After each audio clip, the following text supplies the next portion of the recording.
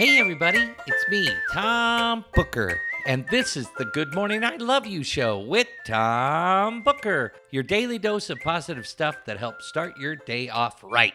Good morning, dear listeners. It's the start of a new week, so some of you may have a case of the Mondays. Well, if you're suffering from a case of the Mondays, I have something to tell you that I think will make you feel better, maybe even make you feel like it's 4:45 on a Friday, and that's Good Morning, I Love You.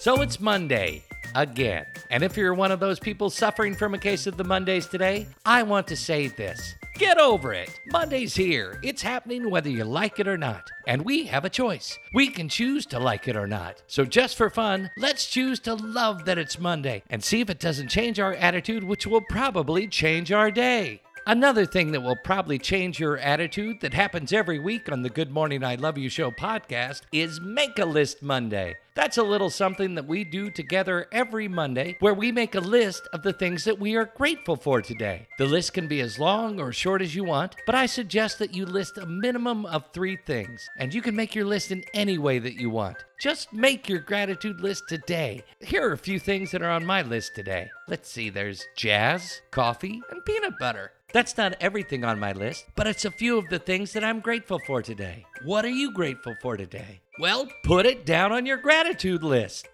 Our quote for today is about gratitude, and it comes from a Google search, and it's by U.N. Canone. Unknown once said, "If you haven't all the things you want, be grateful for the things that you don't have that you wouldn't want."